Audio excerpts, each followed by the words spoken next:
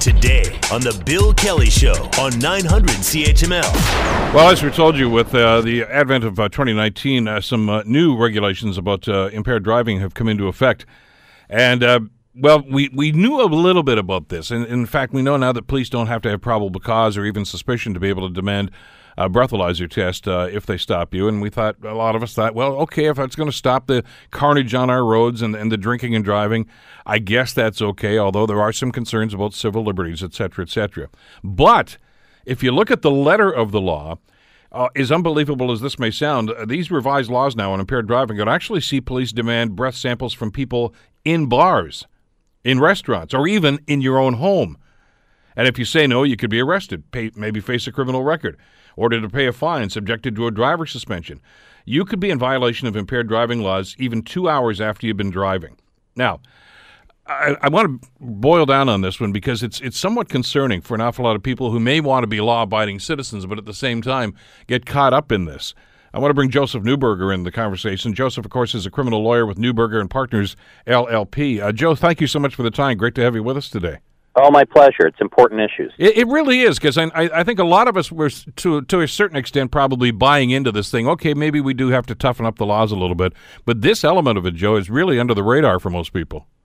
It is, and I got to be honest, the whole idea of providing a roadside, which is a mandatory requirement without any evidentiary standard, is really quite silly, because the threshold that the police had to achieve originally was quite low, but having that minimum standard was important. Now, the other troubling part is up to 2 hours after driving, the police can make a demand of an individual. And let's just go to the extreme for a second. You're on your way home. Maybe you're very tired, driving a bit erratically, has nothing to do with drinking and driving. A citizen sees the car, phones it into police. They've got your license plate. You arrive at home, go sit down, turn the TV on, watch a sports game, maybe the Raptors or something, decide to have a few drinks. An hour later, you get a knock at the door. Hi. Hamilton Police Service, how are you? We've got a report of erratic driving. We'd like you to provide a roadside sample, please. Well, what if I don't comply, sir? I wasn't drinking and driving. Well, you're going to have to comply. If you don't, you're going to be charged. So then you step outside and you take a roadside and you blow over. Then you get charged. And then it's your onus to establish at the time of driving that you were not over the legal limit. So in other words, essentially, you're guilty unless you can prove you're innocent. Absolutely. Which kind of runs contrary to the to the whole concept here. And Joe, that's not a hypothetical. I mean, I know a lot of people. I mean, I've been in that circumstance. You know, if you're the DD, you're going out for dinner with family or friends or something like this, and you say, okay, I'm just going to drink soda water, whatever, but I'm going home. I am going to watch the Raptors game, and I'll probably have a couple of beers while I'm doing it. So that's a very, very plausible concept and very plausible in many people's cases. Absolutely. Or you go out for a business dinner and you don't plan on drinking, but then all of a sudden you guys are talking and you wind up having a couple of scotches, and then you go, you know what, I'm going to Uber at home. I'll just leave the car here. But somebody saw you driving to the restaurant, might have been an issue. Police try and speak with you when you're at the restaurant, and then you could be charged. I mean, these are very plausible scenarios. It may be few and far between, but the fact that this exists and the possibility exists is an incredible erosion of our civil liberties. And it's far too intrusive on our own privacy and our right to enjoy ourselves in our homes or restaurants. It's too much. And it's not going to make a difference in trying to curb drinking and driving and the accidents and the carnage that we see. What it will do will lead to other erosions of our rights in other areas. And it is happening now. There's other legislation that's eroding our rights as citizens of this country. They see this as a license to do what they want to do, and it's becoming, in my opinion, a much more difficult country to defend yourself or protect yourself. I'm going to get into some of the nuances of this, because this is one of the things I found. To use your example, okay, yeah, I'll have a couple of drinks just at the end here, but I'm not going to drive. I'll get a cab or I'll Uber or whatever. And if they come into the restaurant and say, no, I want you to take a breathalyzer, they're presuming that I'm going to drive home, but I've already made a decision not to. Right, but the other issue is this would have to be in relation to somebody complaining about your driving on the way to the restaurant. So they have to have some basis to approach you in the restaurant, because it would have to be at the time of driving. So it's not just simply because you're in the restaurant. But as we do know, police cruisers park outside restaurants, so when people walk out and go towards their car, they can be stopped. But that was the same under the current legislation. The key to this new piece is that there's some element of evidence that has been communicated to police that there is something wrong or suspicious about driving, and then the person is now in a restaurant or in a home or in a friend's home, and then the police arrive to investigate. Well, okay, but it depends on who's going to make the phone call too, doesn't it? I mean, hey, I saw Kelly driving over to the restaurant there, and he's been there for 3 or 4 hours, and I think he's really pounding them back. You better check into this. But I have no intention of driving home. But I mean, all of a sudden a complaint's been lodged, and they're going to investigate that. Right, and it has to be within 2 hours after driving. Yeah. But yes, that's a very plausible point, and it's very aggravating to your own privacy. And by the way, we're doing these scenarios based on the idea that, okay, these are well-meaning people that see somebody who's driving erratically. There can be a vindictive element to this as well. I mean, if there's a coworker that doesn't like me, they could call me out on this and call the cops on me, and I'd never know. Look, I can tell you, I've been defending cases in high-conflict divorces, and there were calls made by There's another scenario. Yeah, and, my client who is on a charge, and then all of a sudden the spouse made a complaint about an impaired driving as he left when he dropped the kids off, or she dropped the kids off. And yeah, this can be a vindictive response where it comes out of a work environment or a marital dispute. Who knows? Absolutely. Very concerning. Great invasion of privacy, erosion of rights. Well, and it's, as you say, having worked in a number of those cases, I mean, it's not unusual in a, like you say, a marriage breakup, any number of things like that, to have accusations going back and forth on this. And if there's somebody who's truly vindictive, this is a tool they can use now. Absolutely. And I would expect the police would try and act in a judicious, reasonable manner. I don't want to presume that they're going to do anything wrong.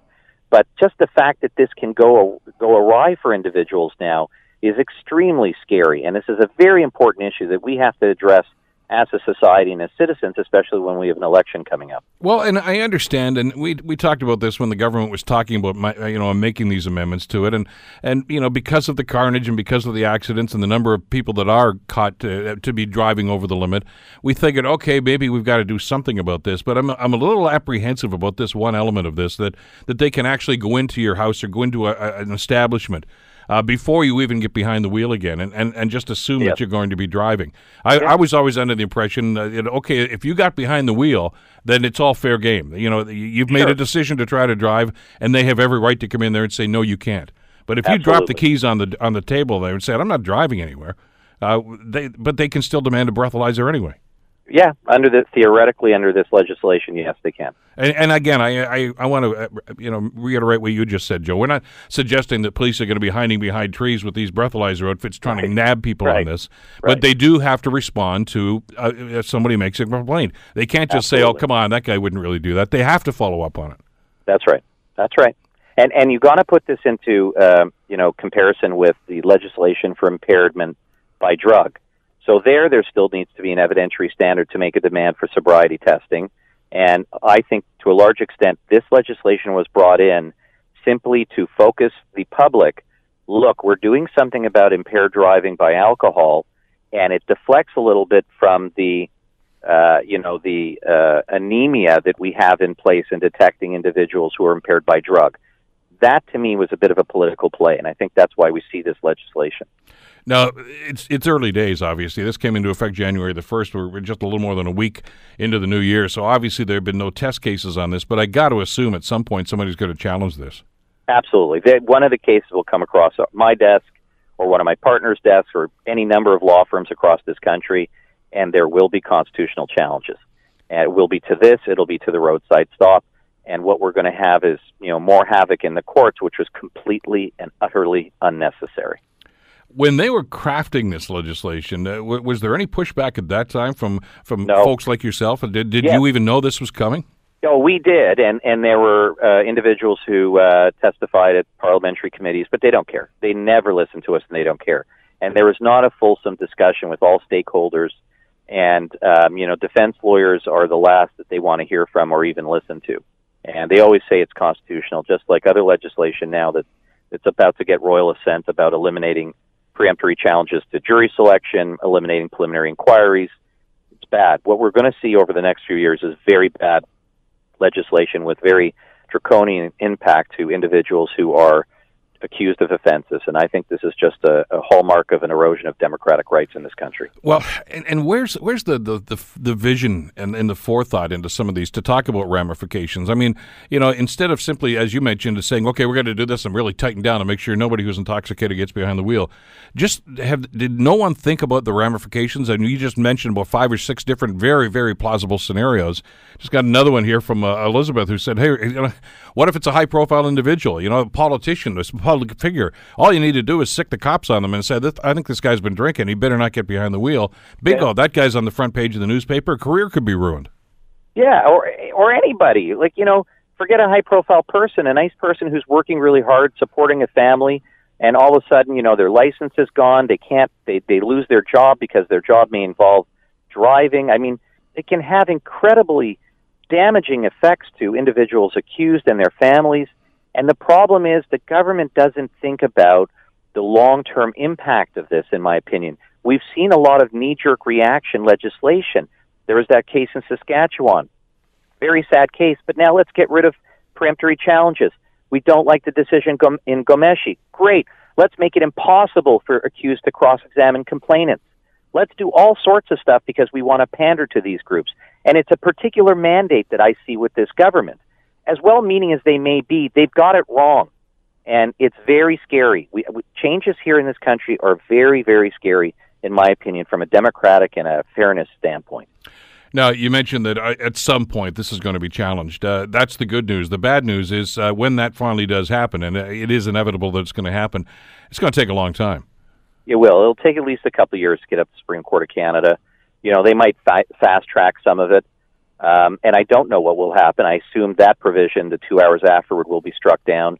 I think the roadside mandatory testing without an evidentiary standard stands a very good chance to be struck down, and other legislation which has come out now, too, is going to be challenged as well in other areas of the criminal law. So we're going to see a lot of constitutional challenges over the next few years. And again, the way this rolls out, I mean, even if you win at the lowest court level, where that you actually put the charges in against it, the government's going to defend their action here. So this is going to go on and on and on. Absolutely correct. Yeah. The message they're sending here really is if you have a driver's license, don't drink alcohol. Yes, and that's not a bad message, but we need to do it in a different way that doesn't erode individual rights. If you're drinking, don't drive. There's other ways to get home. But, the reality is having 1 or 2 glasses of wine at dinner doesn't mean you're going to kill anybody. So, we have to have balance in everything. We have to understand human nature and the way we interact and socialize. And, as serious as impaired driving is, statistically speaking, still, it is not as significant a danger as many other areas in our lives, including pollution and other things. So we need to focus on a number of issues and have balance in everything, including our criminal justice legislation. We talked about refusal now is no longer an option. If you refuse the breath test, you're charged with refusing. And if you do blow over, it's automatic, I would assume, Joe, that they have to lay a charge? Correct. That's correct. So you're in the system then all of a sudden? Yeah, and then you're going to have to defend it, hire a lawyer, get a toxicologist, and you're going to have to fight it out. Okay, but how do you defend a reverse onus here?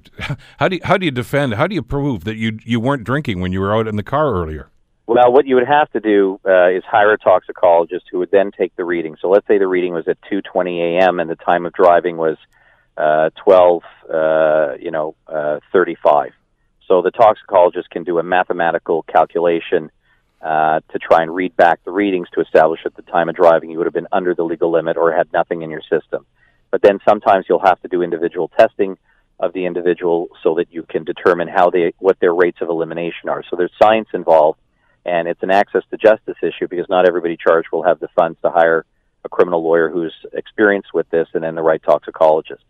Well, and therein lies part of the problem. You just talked about, there's some individual working, having a couple of beers after work, and they're not going to be able to do this. They're not going to have the legal resources nor the knowledge to be able to do this. They might, they might find somebody who can give them some legal advice, but maybe not to this extent, and they're basically screwed then. Correct. Yeah, they have to find the right lawyer, and the lawyer will then have the right expert. So where are we going on this? Are we just waiting now for somebody to actually get charged? Because it's going to happen. I mean, at some point, it's going to happen. And then obviously the wheels of justice are going to start to roll here to try to find out just how we're going to sort this out. Correct. Now it's just a waiting game. Legislation's in place. Cases will come forward. Lawyers will make challenges, and it will work its way through the system over the next couple of years. That's what I anticipate. I mean, because there's a structure already in place here. Because police have been telling us for the last couple of years, if you see somebody driving erratically, call 911 and report it, and Right. they do respond to those sorts of things. So, I mean, the tools are already there for this to happen. Absolutely correct. So it will happen. There will be cases. There will be constitutional challenges, and it will play out now over the next 2 to 3 years, and we'll all have to just stay tuned and see what happens. What about the legal community here? I know that you've tried to talk to the government about this before these things were enacted. There's nothing more you can do at this stage. I mean, this is law now. It's law as of January the 1st. So the bad news here is that we're going to have to wait for something to happen, sadly. Yeah, I mean, there's an election coming up, so people who cast their votes can speak to their MPs and say, look, we don't like this legislation. What are you going to do? Will you amend it? So there is a political mechanism in place, but, loosening up on criminal laws is never a good political move. But if people are up in arms about this and concerned about the erosion of civil liberties, they can speak to the MPs who are running, and they can put forward their position by their right to vote. And we're going to have an election coming up. So that's one other way that we can address this. By the way, I'm just getting an email here from one of our listeners who's in on our conversation here, Joe. Daniel, thanks for reminding me about this. There's already been an example of this just a couple of days ago in the news. I'm sure you heard about this one, Joe, where a guy was returning a number of empty beer cases to the beer store.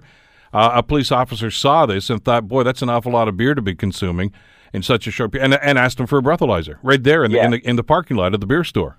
Yeah, that was a guy named Arts, and I listened to it. I actually commented on it, and it did happen. And he was a 70-year-old gentleman who, has never been pulled over by police, has no contact with the criminal justice system, and was really perturbed by the fact that he was stopped because he's returning empty beer bottles at, I think it was noon or 1 o'clock in the afternoon. And he said to the officer, I haven't been drinking, and there was no impairment obvious at all. There was no signs of it. Yet he was detained and he had to provide a sample. So he was really disturbed by that fact, and rightly so. Well, we'll see. Obviously, there's going to be another story, and the game will be on after that. Joe, thanks so much for bringing this to our attention, and thanks so much for the insight into this. Really appreciate it. My pleasure. Have a good show and take care. You too. Joseph Neuberger, of course, criminal lawyer with Neuberger Partners LLP. The Bill Kelly Show, weekdays from 9 to noon on 900 CHML.